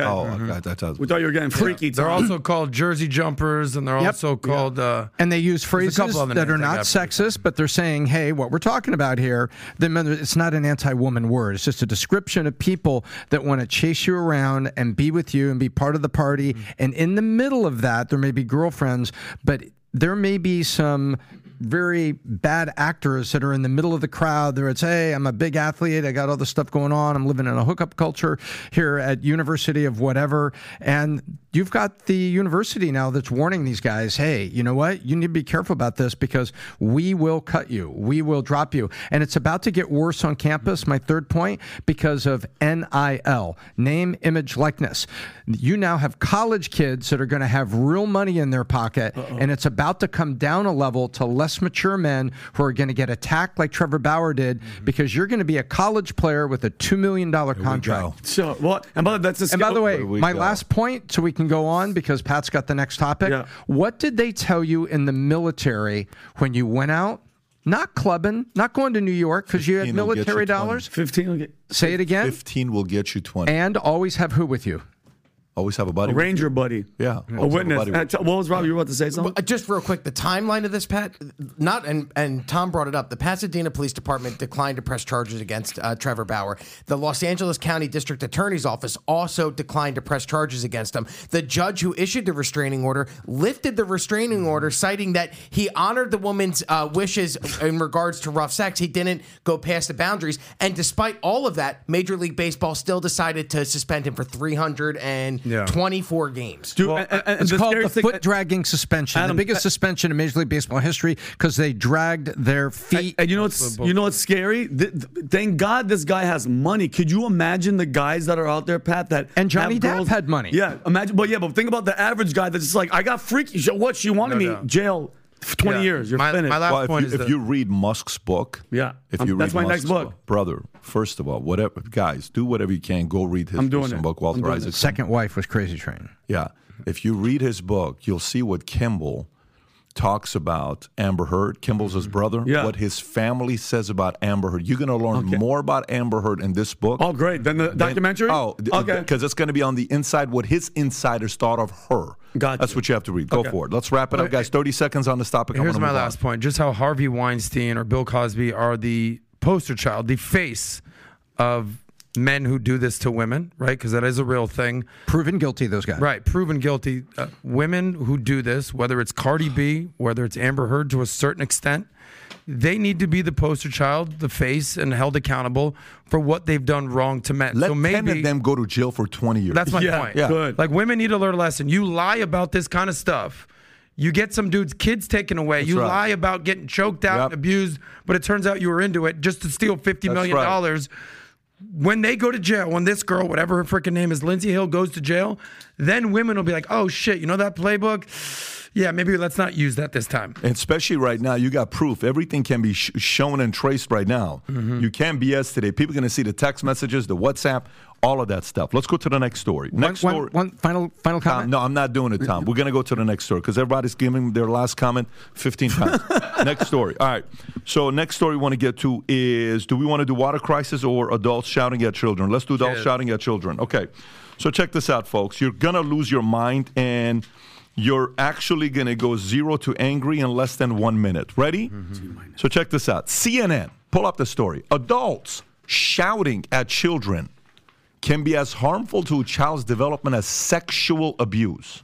Let me read this to you one more time, folks. Please just hear me out. CNN story written by I.C. Ronald Tuesday, the 3rd of October, 2023 at 5:06 p.m., adults shouting at children can be as harmful to a child's development as sexual abuse or physical abuse. A new study published in Child and Abuse Neglect Studies shows that adults shouting, denigrating, or verbally threatening children can be as damaging to their development as physical or sexual abuse. The study, which reviewed earlier, studied calls for childhood verbal abuse to be recognized as distinct category of maltreatment to facilitate prevention efforts. Childhood verbal abuse, classified as subtype of emotional abuse, can have lifelong negative consequences, including mental distress, externalizing symptoms like criminal behavior or substance abuse, and physical health issues such as obesity or lung cancer. The study underscores the importance of acknowledging and addressing the impact of verbal abuse on children. Not single mother, no father in the household. Not teaching LGBTQ in school. Not that stuff. No, that's totally fine. It doesn't at all mess with the kids at all. God forbid a mother raises her voice on kids. It could be as worse, more harmful than sexual abuse. Tom, as a parent, how do you read this story? As a parent, what do you think about this nonsense here? You know what? Here's what I think about it. It's ludicrous. Your child walks across the kitchen and you go, "Don't touch that hot stove." And your wife says to you, "Great, now he's gay." She's like, "What do you get?" It's like, I mean, yeah. I think it's horrifying. Now, I've raised my voice to my girls. Absolutely have raised my voice. Usually when they were, giving an argument and, thought maybe they could tell me something 4 times in a row, seeing if I'll finally believe it's true. Every parent has that. And I've raised my voice, "Stop, we're not doing that. Sit down. We're having a talk here." And so, but it's not yelling. I think there's on the concept of yelling, there's a difference between yelling and belittling and just destroying your kids' self-confidence, and then being a parent and raising up the volume that says, "Look, this is serious. You're not going to lie to me, because if you're lying to me here, you're going to be lying to your school teacher. School teachers after school, there's a slippery slope here, and we're going to talk about integrity and telling the truth and being honest." That's not yelling. That is correction. That is processing with your kids. But there is like drunk parent yelling and belittling. But does it lead to being as damaging as, Father Felicio was basically abusing you for 10 years at the local parish? I don't think so. I'll add this, man. There's levels to this, okay? I think we can all agree. Sexual abuse, 0. Period. 0 tolerance for that whatsoever. It's like, how are you even comparing it to physical or verbal? Verbal is absolutely asinine. Okay, physical abuse. There's levels to that. Like I've been open on this. I had a very rough relationship with my father. Like, he was very quick to take the belt out. Put it that way. Yeah. But sometimes a kid does need a little. What do you call it? A little pow pow? Little something. Little pow pow. I get it. There's levels to that too. There's full on abuse of a kid, but then there's like, all right, like I used to get my mouth wash out with soap. Didn't really work because I'm still out here cursing on air. I got to work on that. But there's levels to this. When it comes to verbal abuse, there's levels to that too. Tom hit the nail on the head where he said, look, if you're just berating someone and calling them a loser, all right, like, I don't have kids, but I'm very active in my nephew's life. I was a teacher. I was a camp counselor. I've been around kids. Believe me, as a teacher or as dealing with kids, you're going to raise your voice. Okay? I'm very cool. My nephew's like my best friend. I love that kid. He's 10 years old. The other day, he's riding his bike in the street. I go, "Get out of the fucking street." Because sometimes you have to raise your goddamn voice. Did you say that? And he was like, "Rape! You raped me!" He got so shook because I don't talk to him. I feel so dirty. Yeah. He got so shook because I yelled, and I never yell at this kid. But I had to emphasize my point. Bro, you're riding your bike way too close to the street. You freaking idiot. Get out of the street. Now, why don't I want you to do that? Because I love you, and I want you to be alive. So to bring this all in, sexual abuse. Are you freaking kidding me, CNN? It's not even comparable. This is CNN. By the way, it's pretty embarrassing to have the brand. Like, if some blog wrote this, okay, whatever. The brand. CNN is okay with this being written about? Of course they are. Of course they are. And it's CNN Health, by the way. Yeah. Just to kind of like, they're so worried about your health. Think about, and then ghostwriting for the Onion. You guys think about it, Pat. We were disciplined, and guess what? I think you turned out pretty good. You know, the pow-pows work. And if you think about it, if you can't discipline, if you can't discipline, Pow-pow! Yeah, if you can't discipline the kids, then the kids can do whatever they want because they know that there's no consequences. Yeah. And when there's no consequences, Pat, they can do whatever they want. They could break and steal shit. They could say, you know what? I want to chop my crotch off, Dad. And what are you going to do? You're going to hit me? You're going to say, you can't say none of that. And that leads, Pat, to bigger pictures and bigger problems, which we have right now with, you know, them pushing the agendas on the kids and the LGBTQ, all the children stuff, which is a whole different. And if there's no. Yeah, because I was just going to say, Pat, please, Pat, because this goes to my point. Look at this trickle down effect. And some people be like, oh, Vinny's crazy. No, I'm not connecting dots. The dots are right in front of your face. Why is it, Pat, that Hollywood, all these weird Epstein people, they're always pushing the LGBTQ agenda. Nobody ever takes a step back. Why? Because they care about your kids and their freedom and for their choice of. No. If you think about it, and then why when movies come out, Tom, what was the Sound of Freedom? Sound of Freedom. I had Sound of Silence. The Sound of Freedom. And nobody in Hollywood cares. Nobody big was pushing it. Jim Caviezel, one guy, they kind of want to keep on the hush-hush because I saw a video by Dr. Umar Johnson where he's like, if you're a pedophile, he's like, if I was a pedophile, guess what I would push? The LGBTQ movement. And he said, you know why? Because if the kid's old enough at that age to change their body, who are you to say that they can't have sex? That's the argument. Rob, can you play that? Play that video, Pat? It's a short video, but he really makes a really, really good point, and I want you guys to see it. Play this.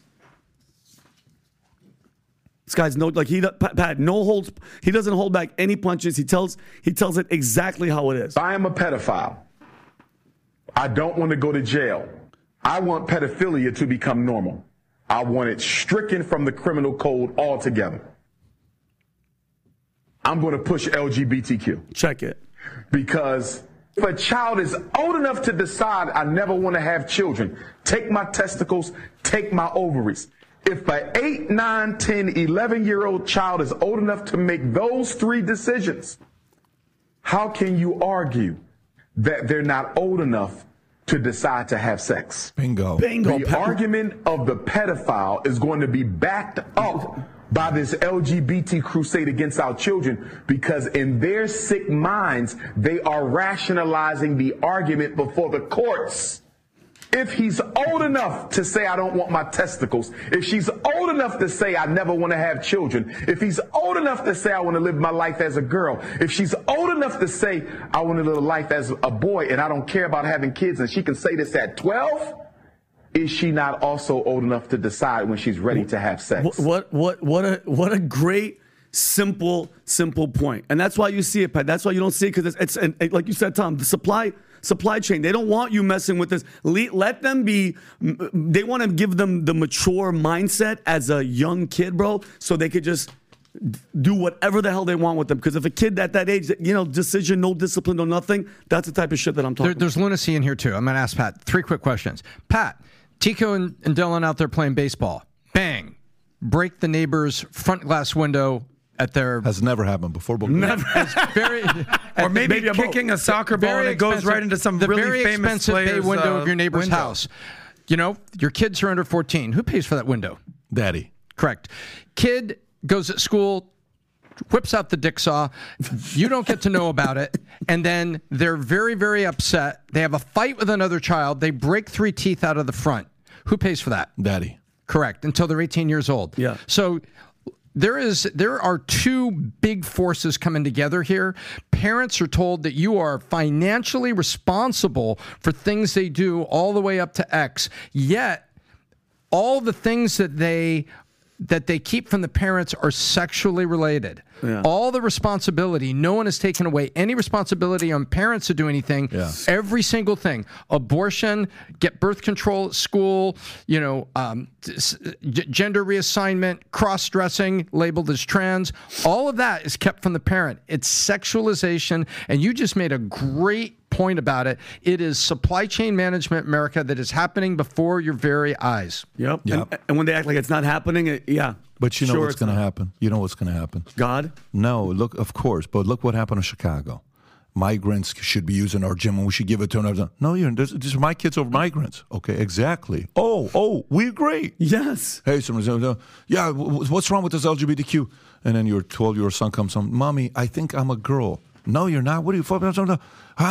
What would you do? This is my school. Exactly. Yeah. Eventually, time is going to be on common sense's side. Mm-hmm. I'm going to keep saying this. Eventually, everyone's going to realize these were all dumb. By the way, did you notice some of the craziest, wildest policies came out during COVID? Mm-hmm. Some of the things that created all this momentum was during COVID. By the way, check this out. Next story. World Economic Forum advisor. The coming water crisis will force people to accept climate mandates. Okay? Let me read it to you one more time, folks. The coming water crisis will force people to accept climate mandates. Let's see where they're going with this. Mariana Mazzucato, okay, an advisor to the World Economic Forum, believes that the impending water crisis will serve as a more relatable and urgent issue than climate change, stating, water, every kid knows how important it is to have water. So there's also something about really getting citizen engagement around this and really in some ways experimenting with the notion of common good. Mazzucato suggests that the World Economic Forum may use the water crisis, as it's like a prop, may use the water crisis to advance climate mandates, saying World Economic Forum's globalists may use water, a necessary substance for human life, to create panic, to advance their agenda and force climate demand. By the way, this is a quote. Let me read this quote again. Go ahead. The World Economic Forum globalists may use water, a necessary substance for human life, to create panic. Keyword, to scare the crap out of you. To advance their agenda and force climate mandates. The World Economic Forum on its official website emphasizes the impact of water-related crises on societies, particularly the poor, and calls for governance of water as global common good. Vinny. And mind you, and Rob has the video, Pat, so I know everybody's always like thinks that we're bananas, but these people, these evil, everybody at these places that has an accent, like Klaus Schwab, I don't trust any of these people. And she actually said, and this is what she's going to say, Pat, she said, we tried to vaccinate the entire planet. That failed. Climate change is too abstract for people to understand. So basically what she's saying is, Pat, you know what we're going to have to do? We're going to mess with the water because all you idiots drink water. And this is evil right in your face saying Watch it. This. Go ahead.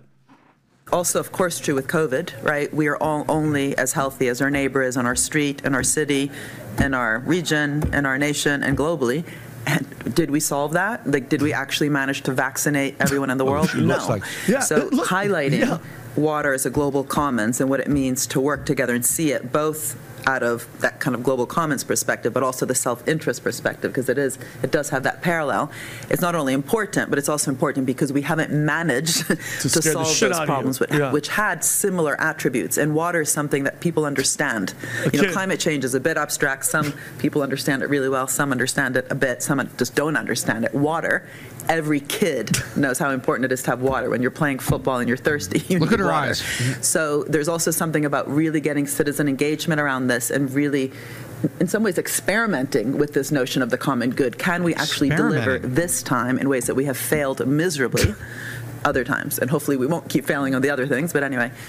And by the way, do you realize when she says... She looks like she could manage 2 plates. 100%. Just like Arnold's sister. The fact that she just said, Pat, she goes, we tried to vaccinate everybody on the planet. It didn't work. Then you know what she says? She goes, climate change is too abstract. No, bitch. You know what abstract means? We're not believing in your BS. All right, the world's going to be fine. But for her to say out loud, this is when I say when evil is in your face and they're smirking and they're laughing at you, she's saying, you know what? When we come after the water, then it's going to be a problem because guess what? Even your kids drink this water. That's scary. Well, the thing for me is there's the problem and then there's the solution.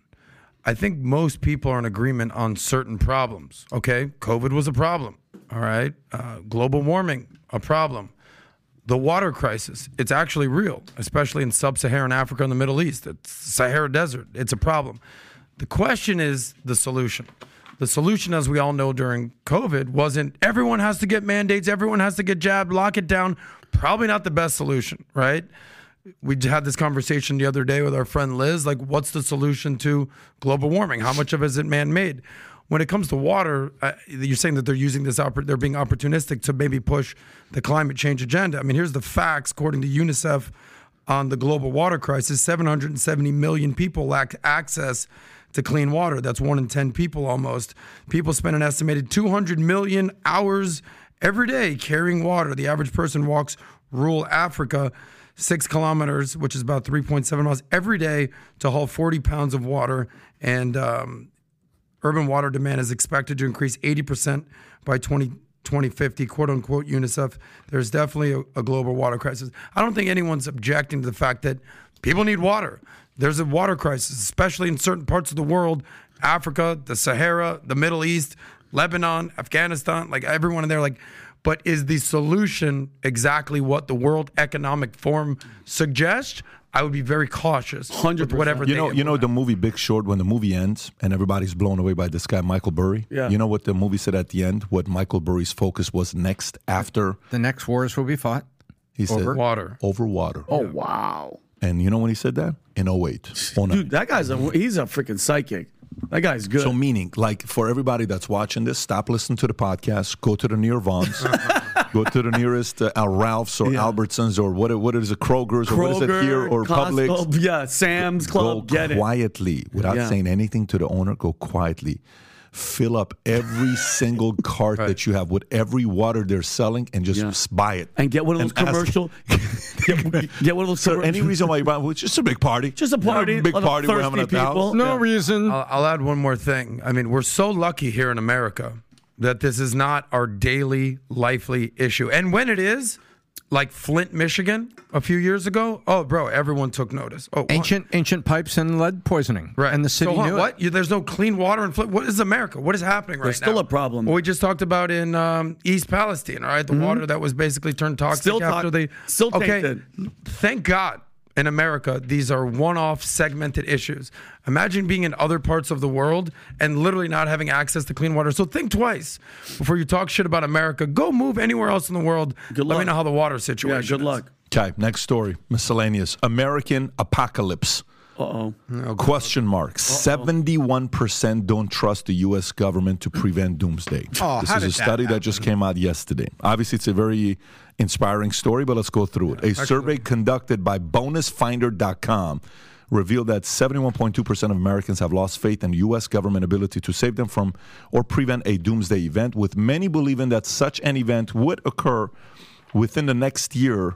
Climate change-related catastrophe were at the top concern, with 55.8% of respondents fearing this type of doomsday scenario. Additionally, a third of respondents believe that another virus could sweep the globe, and 25% feared the start of World War III. A smaller percentage considered scenarios like an alien invasion or events in 2024. The lack of trust in the U.S. government was bipartisan. 82% of respondents in the swing state of Arizona expressing distrust. Some respondents, 16%, cited social media and content they consume as influencing their doomsday preparations, while others pointed to news, family, and movies. Okay, Vinny, what are your thoughts on this story? Well, first of all, it's funny that 71% don't trust the government to prevent doomsday. Aren't we at the highest level of them don't trusting the government to do anything, period, with anything with politics and everything? So I think when it does come to a doomsday event, don't rely on the government. You have to rely on yourself. And I'm not talking about build a bunker or do anything crazy like that. But listen, Pat, I don't know if you have this. Do you have like a to-go set up ready to go just in case, God forbid, something happens where shit's going down and you have to get everybody in the car and go? Submarine parked outside the house for 12 hours. And I'm being serious. I have a bag at my house, oh shit, just in case you got to go back. And obviously, thank God, you know what I'm saying? I'm armed, I have guns and stuff, but MREs, I went to the Army surplus store. You have that. People don't think about, I'm dead serious, Adam. I'm not one of those guys that's, because Rob has a bunker in his basement. Peter Pry. I literally was just going there to Peter Pry. No, but God forbid, and I'm hoping it never happens, let's just say, Adam, you get that emergency alert that came on everybody's phone yesterday, and it's something's really happening. What, are you going to go like this? No, you guys go. I'm waiting for the government. FEMA's going to send me a thing. Nobody's going to give a shit. It's going to be every man for himself. So I think you have to be prepared to take care of you and your own. I'll tell you what. I mean, thank God you have that bag. The only thing I have is like an overnight sleepover bag. Quick, we need you out here. Boom, I'm out. I'm sleeping up. Boom. With your cats. You have to bring your cats. But I think an extra bag of kibble. There we go. I think a lot of people, normal people, who would look at doomsday preppers and you see those commercials, hey, come over here to Arkansas, wherever, Oklahoma, and get your piece of land and go underground. People are like, the hell, these guys sound fucking weirdos. Now they're like, you know what? Yeah. What was that? What was that place again? What was that thing again? Yeah. I think people are like, all right, what's going on? Yeah. Because the world has changed so drastically. But Pat brings up a great point. We had this guy, Peter Pry, on. I think he's the only guest you had on back to back within a month. Yeah. It was, really? And then he died. And then he died. It was crazy. What did he die of? Not in the middle of the podcast. He died a couple months after the but podcast. it was just like But killed rest over. his soul. And there's a lot of people that actually really love that guy. Super old Seriously, guy. Super it's smart. actually worth watching because he talked about how to build a EP. What was it called? underground bunker. Yeah, underground. But it was called PMDs. What was it called, Rob? Preppers? No. Not sure. I gotta go back and look. It was sort of like nuclear warfare. There was here it is. Probably it is right here. Oh yeah, I do remember we that. had him back. We had episode 155, and then 5 episodes later, we brought him back to discuss And more. then he passed I forget away. what it was called, but Passed away. but the whole conversation I had with him was like, Mr. Pry, Dr. Pry, I totally understand what you're saying, but most people are struggling. 2/3 of Americans living paycheck to paycheck. We see debt on the rise. We see people basically complaining about inflation, interest rates. Now you're telling me I got to go buy some piece of property, underground bunker in Oklahoma, and I got who's buying this? And he's like, look, I hear you, but go get it. Yep. And the ironic thing, God rest his soul, he died. Turns out he didn't need. He didn't need it, but bunker, but at the same time, at least we have this vault. And whatever property whatever new property we get, I totally recommend that we hollow out the downstairs and have one of those.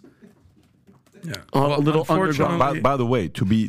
I'm not being funny. What I'm trying to tell you is, have you seen the doomsday bunkers, like the high-end luxury? The ones that go straight down, Pat, and they have all here, the Rob, can you show this link I'm sending to you? They're kind of sweet. No, some of these things. No, they are. And it's actually a big thing. Right, that one right Some there. are Click on that one luxury, right there. Watch this. 11 luxury doomsday This is bunkers. real. This is real. Yes. This is underground. What the hell? Yes. Zoom in a little bit so we can see the pictures. It looks Keep like going. Trump Top Plaza. Underground. What? For only 17 grand a night, you can keep going. So this is an underground apartment. What? Yes, keep going. This is another one. Keep going. This is a condo. Look at that. Look how far that goes down. Oh my God.